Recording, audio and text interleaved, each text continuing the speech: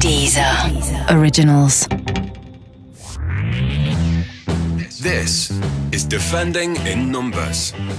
Okay then, Defending in Numbers friends, let's do a podcast. Because after all, this is the podcast where we walk down the corridor of uncertainty, pretending to know a little bit more about football than we actually do. My name is Rob Armstrong, a clueless idiot by all accounts, but thank God I'm joined by two people who can teach me some more about football. First up we have James Benge, back again on the ones and twos. Yeah, can't get rid of me. Evidently. Tried your hardest, but I'm still here. I would never try and get rid of it. I want you in all aspects of my life. We'll talk about that later. Never leave this room. We'll take that one offline. And back in his favourite corner, it's Hot Take Jake the Snake Entwistle. Jake, how are you? Yeah, good. It is my favourite corner as well. I think I've had most success in this side of the room, so glad to be back in this exact space. In his lucky corner. And of course, Jake sits there when this podcast isn't recording. He just sits on Deezer and he listens to the other podcasts on there, which of course is where you can find this podcast, as well as iTunes and all the other places you can find podcasts. Rate, review, subscribe, do everything you can to give Jake more money for a better phone and better headphones so he can listen to himself in higher quality. My headphones are actually broken, so... Exactly. So if that wasn't a plea for a rate, review and subscribe, I don't know what is. But anyway, let's get on with Week by Numbers. The Week by Numbers. First up, we're going to start with a big, fat 43%, which was Cristiano Ronaldo's share of the FIFA's Best Player Award vote for 2017. Such a catchy title, FIFA's Best Player, Best Men's, Best Player, Best Man Award. So last year he won La Liga, the Champions League. He won those two cups at the beginning of the year that you win if you win other cups. Can't remember what they're called. The UEFA Super Cup and the Spanish Super Cup. El Super Cup.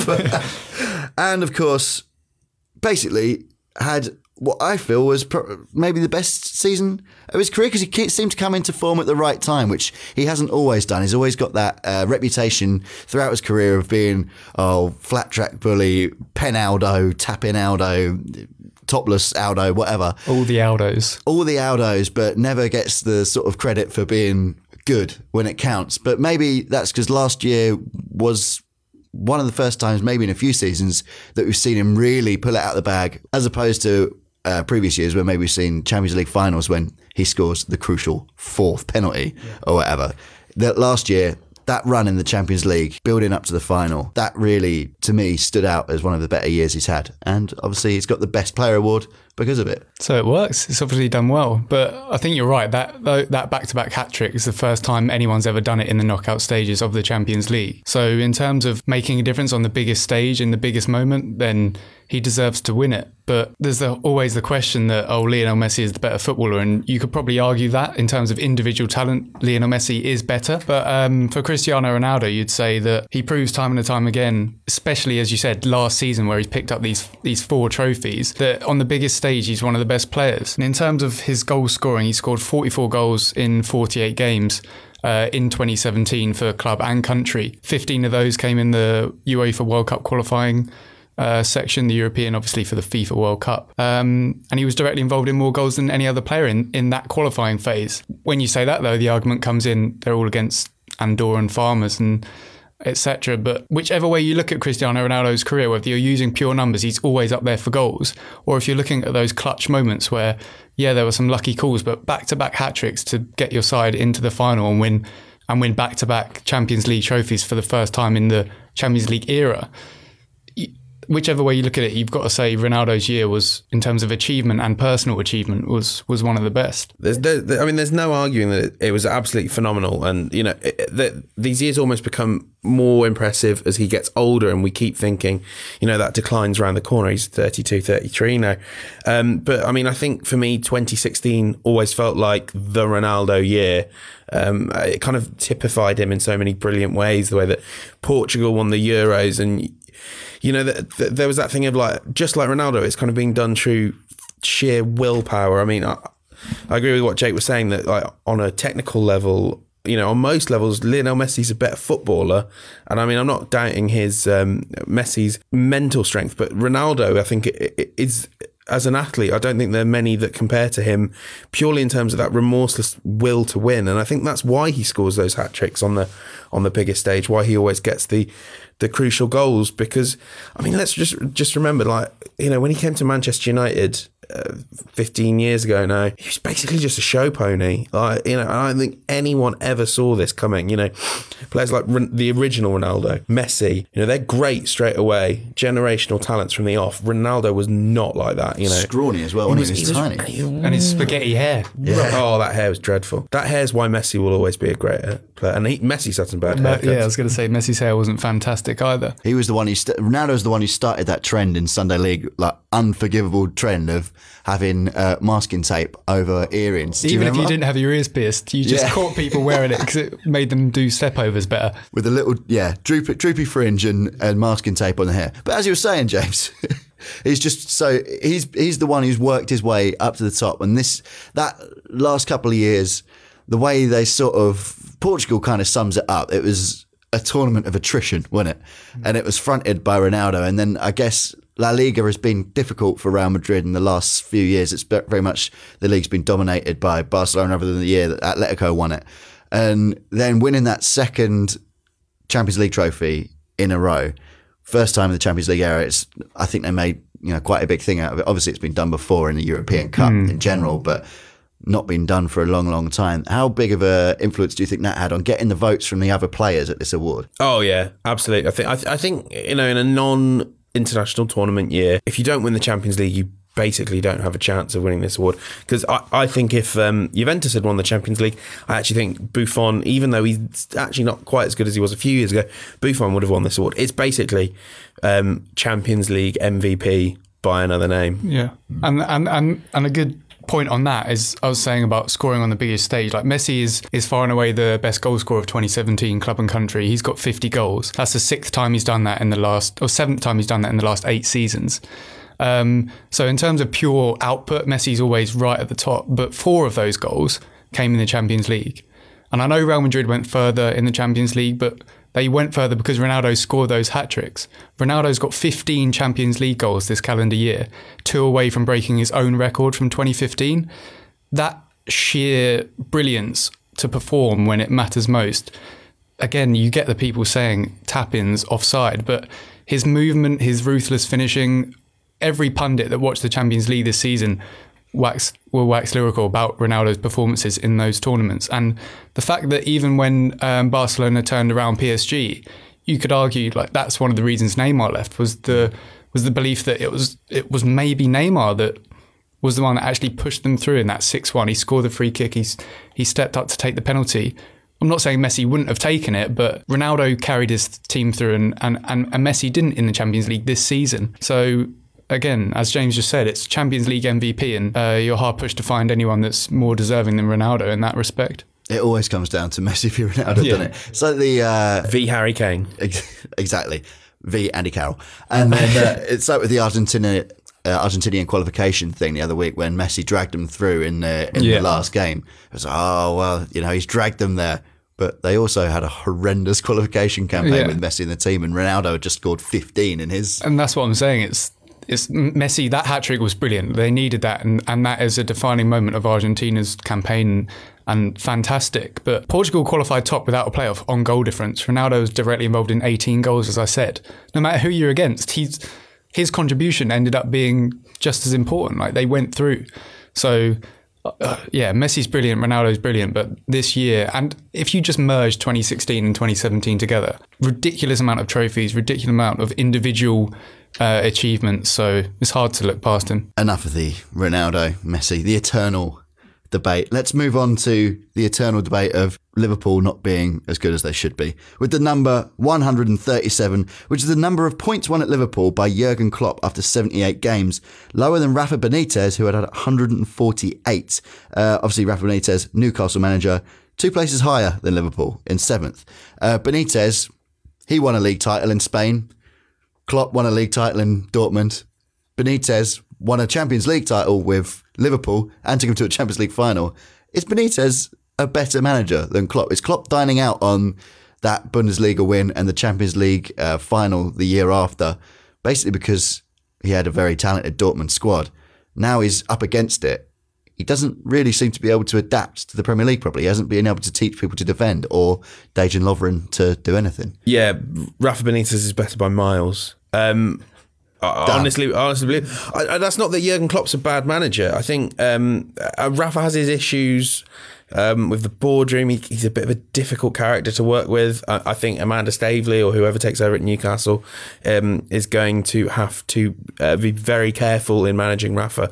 But just in terms of who would I want managing my team for one game, it would be Benitez, because he's always got a tactical plan in place, not necessarily to make the football a joy on the eye. And Jurgen Klopp teams are always enjoyable to watch, but Benitez is the one who will go out and get you points. But the reality is Jurgen Klopp at the moment, he's not kind of hitting the bare minimum, and I don't really think he deserves the sack. But I was at Wembley for the game against Tottenham, and that's the sort of performance that gets other managers the sack. You can't keep talking about individual errors when they happen every single week, and you can't kind of publicly lambast your players in the way he did. He was saying he could have stopped the first goal out there in his trainers. Well, I thought the one thing we all thought about Jurgen Klopp was that he creates a united dressing room and a team that are backing him. Like those players aren't really. I mean, might not be that good, but they're not really playing like they back Jurgen Klopp. Not playing for him, are they? Well, in terms of individual errors that they're making, they've made the most since he took charge in the Premier League, 47, with 19 directly leading to goals. Arsenal up there with 44, and teams like Swansea are on 45. So to be leading that metric is he's been there now he's had one full season now. He's had like the most of 2015-16, and now he's starting again this year. To be up there for individual errors, that's long enough to realise there's an issue here. I think Simon Mignolet's made the most in that time as well, 13 of those 47. So he saves a lot of penalties, but they're not. He is a decent goalkeeper, but you can't have a goalkeeper that's saving 4 penalties but giving them all away as well. He's causing problems for himself. And like James said, they're a very exciting team. Like since he took over as well, only 2 teams have created 1,000 chances in that time, and that's Liverpool up top with 1,030, and then Spurs on 1,015. So there's no one is denying that Jurgen Klopp makes his side play really good attacking football, and that's evident this season as well. They're scoring goals, but they're just conceding so many. They've conceded the most away from home in the Premier League, 15, which is 3 more than Crystal Palace, who are dire. Quality, yeah, they're really good. They are woeful. So it's just. It speaks volumes that his first game in charge of Liverpool was a 0-0 draw away to Liverpool, and now his latest one that he's played was a 4-1 defeat. And it was at Wembley, where arguably Spurs can't actually play well. So it's really hard, because Jurgen Klopp, I believe he is a good manager, but there's the same issues are rearing themselves for Liverpool. When Brendan Rodgers was in charge, they had that amazing attack, but let themselves down in defence, making individual errors. So it's not just since Jurgen Klopp took charge. Liverpool for a long time now haven't resolved the issues that they needed to. And under someone like Rafa Benitez, you don't get those individual errors. Newcastle, there's 5 teams that this season have under 10 expected goals against, and Newcastle one of them. The rest of them are Man City, Man United, Chelsea and Spurs. So Rafa Benitez is ranking up there with the big teams, not conceding chances. Newcastle might not create a lot, but he builds a team that gives his team the best chance to win. Jurgen Klopp, it's almost like a roll of the dice. We could turn up and beat Maribor 7-0, but we could also get turned over 4-1 by Spurs. 3 transfer windows is now 3? Is it 3 transfer windows you said? So January in his first one, then the summer, January 4 transfer window, and he still hasn't sorted out Mignolet. I mean, he's got Karius, which is like replacing. Yeah, Karius again. He's turd with a turd. He's not proved it, has he? No. So yeah, I don't. I mean, yeah, you can look to address these in the transfer window, but there's all this. Obviously, it all comes back to Virgil van Dijk, and he's the only centre back in world football that you can buy with actual money. But like, Liverpool have bought a defender from Southampton. They bought Southampton's best defender a few years ago, Dejan Lovren. And I think a lot of people would have said that was a really excellent piece of business when it happened. Like, he's not he's not as bad a defender as he's playing. So I'm not really convinced that if they just bought Virgil van Dijk, everything would be fixed. I mean, they could buy Paolo Maldini in his prime and he'd still be being shielded by like the most immobile midfield. Yeah, their football. midfield composition is really bizarre. He's sucked like Henderson at Sunderland was like an attacking midfielder and looked good. He sucked all creativity out of him, and now he's and by not really a fault of his own. When you see it when Henderson plays for England now, he's like, oh wait, I can run forward. I remember how to do it now. You see him striding forward, and it's like light bulb goes off under his head. He's like, this is what it feels like to venture forward. He's not allowed to do that at Liverpool. Plays as the number 6 and gets blasted for doing sideways passing, but that's what Jurgen Klopp wants. Same with Emre Can. Emre Can, I feel, is a really talented footballer. I think he's wasted playing as a centre-back. That's what Brendan Rodgers did with Emre Can, and it really annoyed me. Played him in as centre-back in a back 3. Can is like, he's proven with his overhead kick and his goals that he scored, he's a very technically gifted player. He's the sort of player that you'd want like box to box arriving, but they can't get that composition right. They've got a really good front 3, but everything else behind just seems muddled and not with any sort of able to carry out a plan. Well, it's not all bad for Liverpool, because on the plus side, at least Everton are doing really badly as well, which takes us on to the next number, 279. If you're listening on Thursday, that is the number of days since Everton last won away. If you're listening on Friday, it's 280. But of course, you subscribe on Deezer or iTunes or anywhere where you get your podcasts, so you find out on the day. So that's 279, which is today, Thursday. That's the amount of days Everton last won away from home in the Premier League. They go to Leicester on Saturday, who are also useless. But of course, Ronald Koeman is gone. Everton, all the money, all the signings, everyone thought they were going to be, pushing for that sort of top 6, top 7 this year. But now they're in, to be fair, they're in a relegation battle. And I know it's early days, but you can't think yourself above anyone. We all heard the phrase too good to go down. Who are they going to get in? And what sort of a mess is that team in now with 8 attacking midfielders, but not sort of a lot else? That's exactly it. No striker. They sold Romelu Lukaku and just did not replace him. They bought Sandro Ramirez, who had like sort of a good season at Malaga, but he was overperforming what was expected of a player in that position. He was scoring a lot of long-range goals. He scored 3 direct free kicks. That's not like you don't bank on that. Sigurdsson is probably the one player where you buy and you say his set pieces are going to be good all the time. But buying a striker that's 21 years old, to be fair to him, I'm not saying I expected Ramirez to come in and score 30 goals, but they've not replaced Romelu Lukaku, and it's meant that they just can't beat any teams. They can't seem to even create the chances for a striker. They've got Dominic Calvert-Lewin, who I rate very highly as a future talent, but they're asking this 20-year-old to run the channels and finish like someone that's been playing in the Premier League for 5 years. I know Lukaku isn't old himself, but he started playing at 18 and has got 20 goals a season since, pretty much. Their top scorers under Ronald Koeman are Romelu Lukaku, 25, and then the next is Ross Barkley on 5, then Wayne Rooney, Kevin Morales and Seamus Coleman on 4, and own goals have 4 as well. So you can't lose 50% of your goals in a season and expect to do the same thing without buying someone to replace them. Linked with Olivier Giroud, but he's not the same. Like, Olivier Giroud, as much as I love him, he wouldn't change that Everton side. I mean, they didn't even do their due diligence on Giroud. I mean, to my knowledge, he was their number 1 target, and they didn't really have a number 2. Obviously, they got Sandro, but Giroud was the one they wanted to replace Lukaku, which is odd because Giroud's 30, 31. But Giroud doesn't want to live in Liverpool. Like, that's why the move fell apart. It's why he kind of decided to stay on the Arsenal bench. It's interesting you mentioned that those words, too good to go down, because this team kind of reminds me of that West Ham team that got relegated on 42 points, where you look at that squad and you just think, no, there's so many good players there, but there's one position. Like, I think with West Ham it was in defence, it was just like, that's actually, they're rubbish there though. Yeah. Daly and Shamel. And it's like it's exactly that with Everton up front. And I mean, it's a bit of a cliche, but if you want to stay up in the Premier League, you need a goal scorer. You need Andy Johnson is the one that comes to my head, and I'm pretty certain Palace went down with him. But you know what I mean? Like, if you've got someone that scores you 20 goals a season, you should be okay. Palace, would that be? Didn't he finish nearly top scorer? Was he nearly? Yeah, he was the top scorer. He got no, I don't think he ever got top scorer. I know he got 20 goals. Yeah. It was Kevin Phillips that was the one that won the European Golden Shoe for Sunderland, getting 30 goals in a season. But it's really strange. Ronald Koeman as well, I think, dug himself a massive hole. The way he treated Nias, what happened with Ross Barkley, selling Lukaku. Like, Ross Barkley, as I said, was the second top scorer. He also has the most assists for Everton in that time.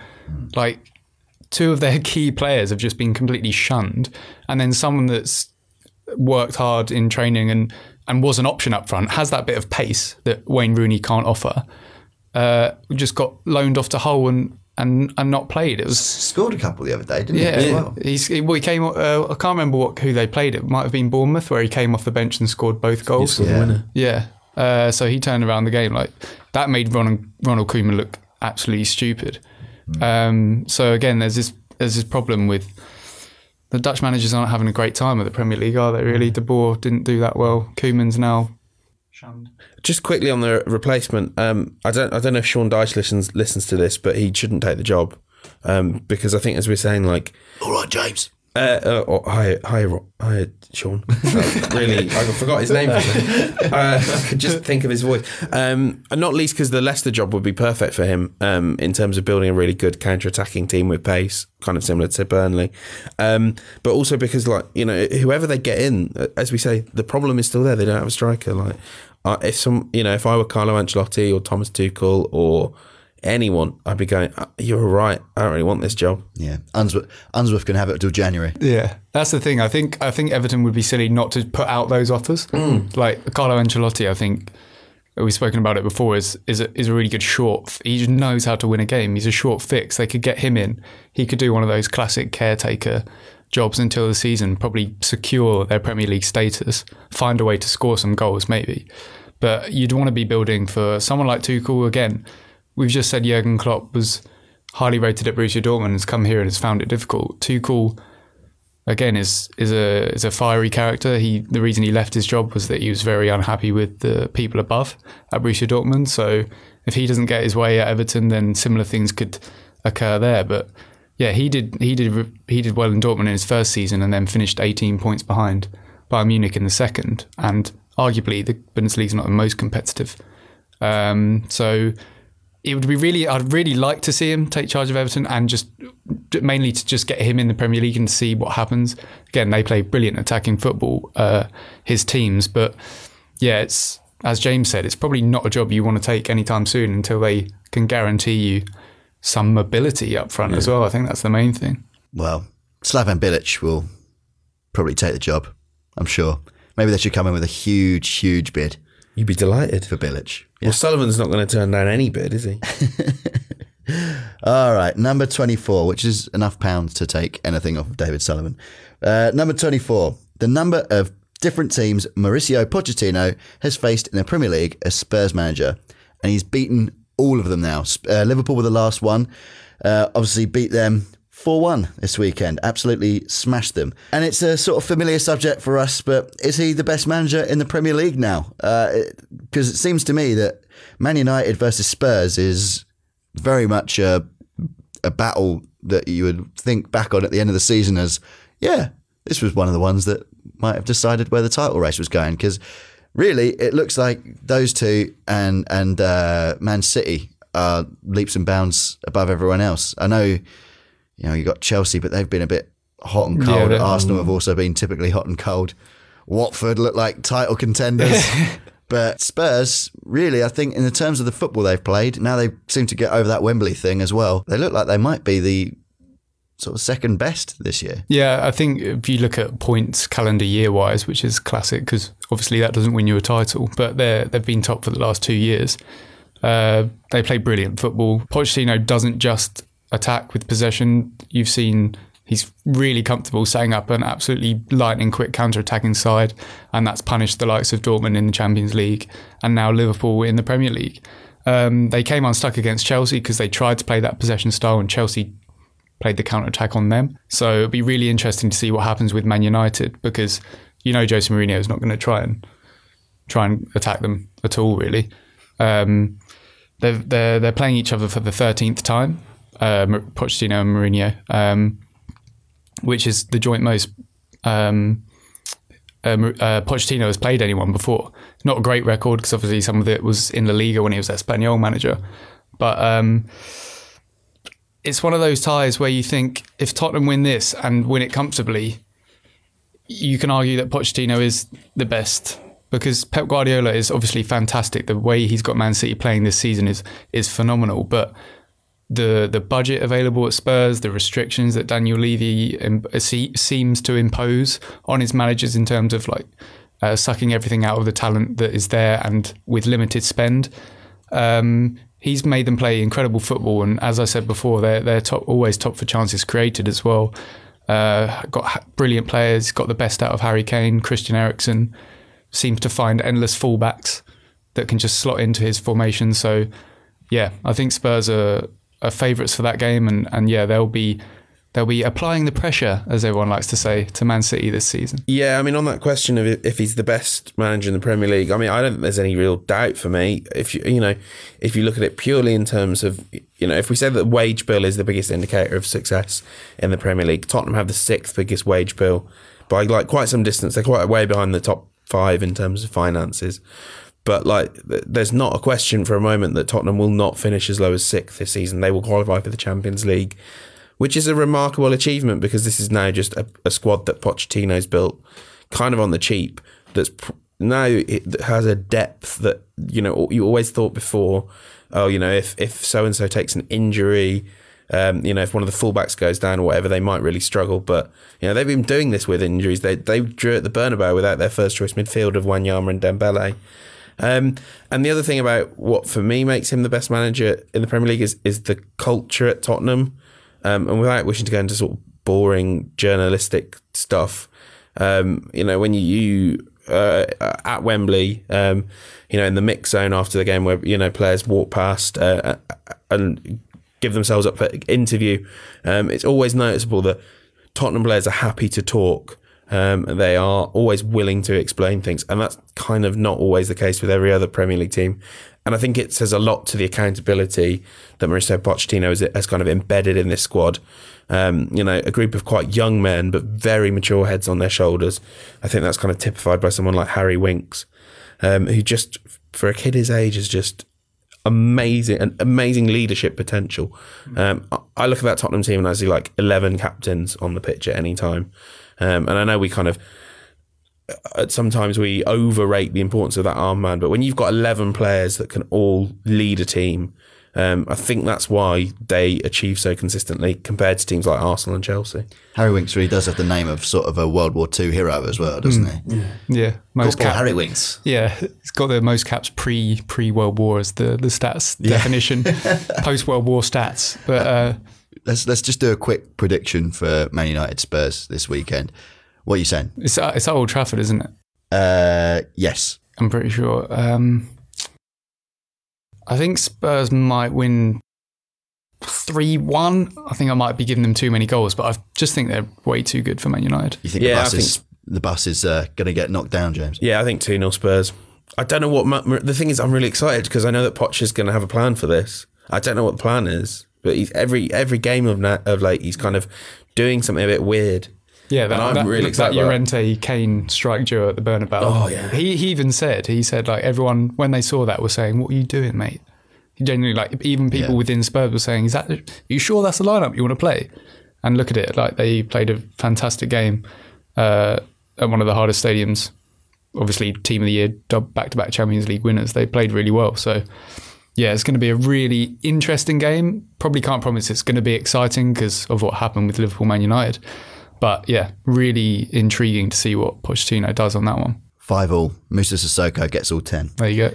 And then last up, it's number 4. And we'll just go through this one quickly because it's the amount of take-ons completed by Sofiane Boufal leading up to his goal for Southampton against West Brom. So 4 take-ons in a minute. It was Maradona-esque, as everyone was saying.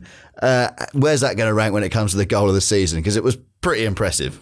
Throwing it out here is better than Maradona's goal. And it's only better than Maradona's goal because of the brilliant slapstick of Alain Nyon running it. Yes. ANO, the defender, running in.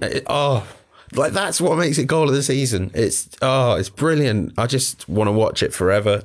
I love it. And good celebration as well, Jake, with the old classic running over to the manager saying, "You should have started me." It's not quite the Norwich striker that got his shirt and just showed it to his manager.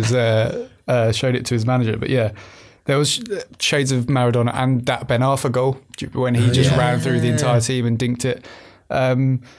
It's a shame you said we're going through this one quickly because I've actually got loads of numbers on his take-ons. Go through them quickly. But, let's take on your 4 numbers. But so I was just saying that Buffal obviously hasn't set the Premier League alight since he's joined, but that goal epitomised that everything is why Southampton bought him. He's a very, very good dribbler with the ball, and that goal, as I said, I think will be one of the goals this season. I just love people taking on players, but he's one of only 7 players. That have 8 players, that have completed 200 plus take-ons in the past 3 years in Europe's top 5 leagues. And he's up there with the likes of Hazard, Sanchez, Lionel Messi, Ousmane Dembele, Neymar, Zaha and Mahrez. He's a player that Southampton bought because they thought he was going to carry the ball forward for them. They haven't got any pace up front, but he just hasn't settled. He averages like 6 take-ons per 90 minutes, which was only bettered by Adama Traore last season, who is famous for his dribbling ability, but nothing else. So if Southampton can sort of weave Buffal into their team and get him to fit and contribute every game, they might have a player on their hands. He's still only 24 after all. And I definitely want him to play more just purely because of the potential of scoring goals like that. So those West Brom players, they were embarrassed, which moves us so smoothly, like clockwork, into the next section. I'm embarrassed to ask. I'm embarrassed to ask. So I don't know if you've heard of this fella, Kylian Mbappe. Apparently, he's got a future in the game. And this week he won the Golden Boy Award, which is sponsored by Tutto Sport, I think. But I'm not really overly sure about the award in general. All I know is that Raheem Sterling has won it in the last 5 years. So how much credit you can give it, I don't know, because Pep Guardiola wasn't managing them then. 3 French guys have won it: Paul Pogba, Kylian Mbappe, Anthony Martial, as well as Renato Sanchez. I would say maybe not the best of the 5. How important an award is it, or is it just something that sticks a massive value on these players before they inevitably get sold to someone bigger? I think it's a really interesting award. It hasn't been around that long. They first established it in 2003, and Rafael van der Vaart was the inaugural winner of the award. What a career. But he was a very good player when he came to Spurs Premier League. He posted some ridiculous numbers there. But they sort of established it with the idea of it being the Ballon d'Or for the Wonder Kids, which is quite a nice idea. And although it probably heaps loads of pressure on these players, I think it gives them something to drive towards. Other winners include Alexandra Pato and Mario Balotelli, who were both quoted after winning it saying, "I hope this is the platform for me to win the Ballon d'Or." So that is obviously... It can be a false dawn because they obviously didn't reach their potential, but the other list of players on it, they've got it right in most years. And now it started off with just Tutto Sport deciding it, and now it reaches out to 40 newspapers and across Europe, with the Times representing England. But if you look at it, it's not the most prestigious thing. It's not. No one looks at it and thinks that decides how good a player you are. But as I said, if you look through the list of the winners, there's players on there that have turned out to be very good, or at least bought for a lot of money. And I think it is sort of indicative of how good they are. And also it's fair that they are rewarded early on and there's signs given the platform to achieve something in the game. How old can you be? What's the cut-off age? You have to be under 21, which... everyone was crying about this year because Marco Asensio missed out because he turned 21 before it was all shortlisted. Mm-hmm. He was apparently everyone's favourite to win, but I think Mbappe would have won it anyway, to be honest. Yeah, Mbappe, I can't think of a young player that's made more of an impact than him this year. Well, Eddie Nketiah's going to have a little say in this conversation next year, maybe after his start against Norwich. Yeah, I think if you kind of look at the list of winners, there's a hell of a lot more hits than misses there, and even the sort of misses, like Pato wasn't that bad. Well, he was good for Milan, and he was very good at that time. Yeah, and Balotelli has maybe this definitely not fulfilled his promise, but he's also got Premier League winners medal and peaks and troughs from Balotelli. He's a phenomenal player. I think Renato Sanchez might. It'd be interesting to see if we get more players like him that really do get weighed down by it. Because I think back in the Balotelli Pato age, it wasn't something that was widely kind of known. But now it could end up becoming a millstone, couldn't it? I can definitely see that. I mean, it won't for Mbappe because there are few players like him in world football, few players with that kind of attitude at that age. Yeah. But, I mean, there's definitely kind of, in other sports, there's precedents for sort of rookies of the year really struggling to build on this. And if you think of it as that sort of award, yeah, I'm really intrigued as it becomes more like a young player's Ballon d'Or. Do players struggle to fulfil the potential that it promises? When you look at these last five, obviously you can take Mbappe out of it because we don't know yet. But Pogba obviously went on to be brilliant, wasn't weighed down by it at all. Sterling, for a while, looked like he was, but I think since Pep Guardiola's got his hands on him. Yeah, well, he won it when he was brilliant. He was brilliant at Liverpool. There's no wasn't he, denying that. season, Yeah, so he's obviously got a talent. Then Martial has been up and down, very talented, but not starting now. I was going to say, all the I don't time. think you can say he's not good. I think it's just a case of... No. I agree, but he's another one that, maybe in the 12 months after winning the Golden Boy, they were probably his toughest 12 months. That, though, just coincides with the fact that Jose Mourinho became his manager, and, Mourinho hates young players and wingers, so he was pretty much doomed. And then Renato Sanchez, I think jury's still out, but so far it looks like he's not done well since, but moving to Bayern Munich, he's got to get Thiago, Xabi Alonso, Khedira, all of them out of the team, so all those centre midfielders they have. So, yeah. See how he does at Swansea, but not. Yeah, he's looking. not started well there, but again, I think it's almost... He was very good in the Euros, that's why he won it. He sort of won it the way Ronaldo won the FIFA Men's Best Player Man award. Yeah. He had a big impact in a massive tournament, in a history-making tournament for his nation, and won it because of that. But yeah, he's definitely got the raw materials to be a very good player. He was brilliant at Benfica as well, because you kind of forget it because he was sort of brought into the mainstream by the Euro 2016, and then his move to Bayern Munich. But he was good in the Euros.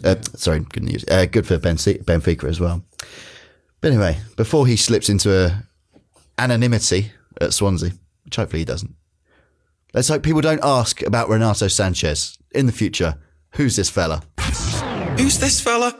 So Ciro Immobile. I mean, it looks like Immobile to me, but I imagine, and I have been in Italy this weekend, so I'm going to say it in my best Italian.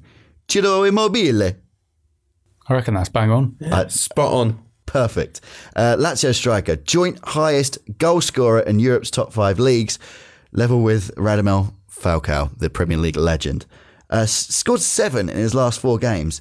And Lazio doing pretty well in Serie A, up to 4th, level on points with Juventus, who aren't having their best season, but that's not to take away from Lazio. Are they sort of relying on Immobile, or is he benefiting from the quality of the team this year?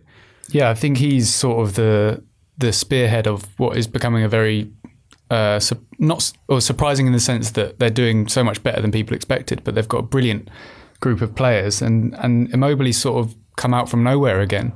He had like the full storms at Juventus, was sent on loan 3 times, got a move to Genoa, didn't do well there. Went to Torino, got 23 goals, top scorer in Serie A. Dortmund bought him for 20 million, and then nothing happened again. But since he's moved back to Lazio, he's been absolutely brilliant, and he's sort of, as you said, Lazio aren't relying on him as such, but he's the perfect focal point for Simone Inzaghi's side to build on, and they've got some other brilliant young players and other flops that have sort of reached their ability, including Luis Alberto, that was at Liverpool briefly. He was Italy's top scorer in European qualifying with just 6 goals, but again, he formed a really good partnership with Andrea Belotti, who's another Italian striker people are starting to take notice of. When he's obviously injured at the moment, but he's only 6 goals away from his best ever top flight season across all competitions, and he's only played 13 games. So this season is sort of building again on last year of being a brilliant player, scoring 27 goals in 2017 in the league, which is only bettered by Lionel Messi with 36 and Harry Kane by 29. So this is an informed striker that's come back from the dead, if you want. What's his sort of style? How does he play? What does he need to? Why is he prospering so much at Lazio? He's a penalty box player. Although I mean he can finish quite well from outside the box, but he's a player that a lot of it's really dependent on the service line that he gets. And at Lazio, he's so, I mean, lucky's not the right word, but he's well placed because, I mean, not only does he have players like Felipe Anderson, but he's got Sergej Milinkovic-Savic, who I think he's one to keep your eye out on. He will be at a Premier League team soon because someone will pay crazy money for him.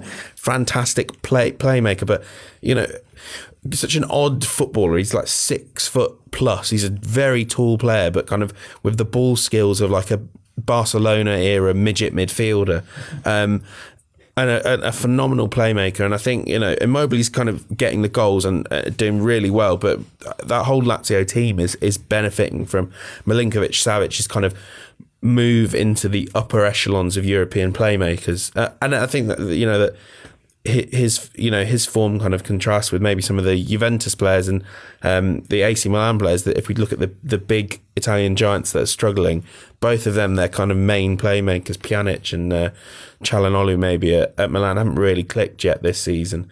So yeah, as great as Immobile's been, for me, this Lazio team, it's all about Milinkovic-Savic, who is fantastic, and you'll be seeing him at some Premier League team quite soon. He's at the same time the target man and the playmaker of the side. Lazio play really fast football, usually like clipping up to him, chest height, head height, and he brings it down wherever he wants, wins all of his headers. But then, as you said, he's the one feeding Immobile, and Immobile's thriving off it.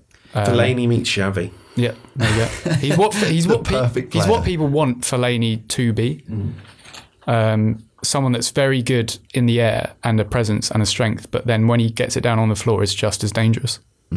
So Immobile isn't the one that's going to be getting his next big move. It's Milinkovic-Savic we need to be looking at. Yeah, I think Immobile, after that Dortmont thing, he had a horrible time at Sevilla as well. Like he's going to be like a Luca Toni style. That's his career trajectory now. He's got a Diodora sponsorship incoming. Oh there. Man, he's going to be so Serie A. He's probably going to have to shave his head so that he matches Pierluigi Collina. That's how Serie A he is. All right then. Stat Showdown. Just 3 guys sat in a room. 2 of them about to take each other down with a stat bomb. Jake sat in his favourite corner. James sat in a corner. James, you didn't get your favourite corner, so you can go first. It's the first of 3. Impress me. I'm a simple man. I need fun, compact, interesting stats. So you and your friends will no doubt start your weekend Saturday, 12:30, Spurs, Man United. Or Man United Spurs, indeed. And, you know, everyone like myself and Jake will be telling you, Spurs have got this, man. Spurs have got this, nailed on. To which you will say to them, right, lads, listen, Tottenham have lost 20 out of 25 away matches at Old Trafford, more times than they've lost at any ground in the Premier League era. Of course, the famous phrase, it's only Spurs, lads. Exactly. It is only Spurs. Jake, what do you come back with? I will battle a Man United Spurs stat with a Man United Spurs stat. Good Lord. And it's a more positive take for Spurs fans. Mauricio Pochettino could become the first manager ever to beat Jose Mourinho in back-to-back league games in charge of the same club. Tony Pulis did it for West Brom and Crystal Palace in the Premier League, and Claudio Ranieri did it 5 years apart, Roma and Leicester. Wait, so the first... So Jose Mourinho has never lost back-to-back league games to the same club with the same manager in charge. My word. I mean, I've got to be honest, I know which way this first round's going. Yeah. That's an amazing stat. That's a brilliant stat. Congratulations, Jake. Thank you. James gets the no. Jake, 1-0. And now you can double that lead. Double up. With the next stat. All right. Again, I've done the thing of preparing too many. But... show off. No, because it's hard to... in case something... What if we choose the same one? That's why I always do it. Right, I'll do a fun.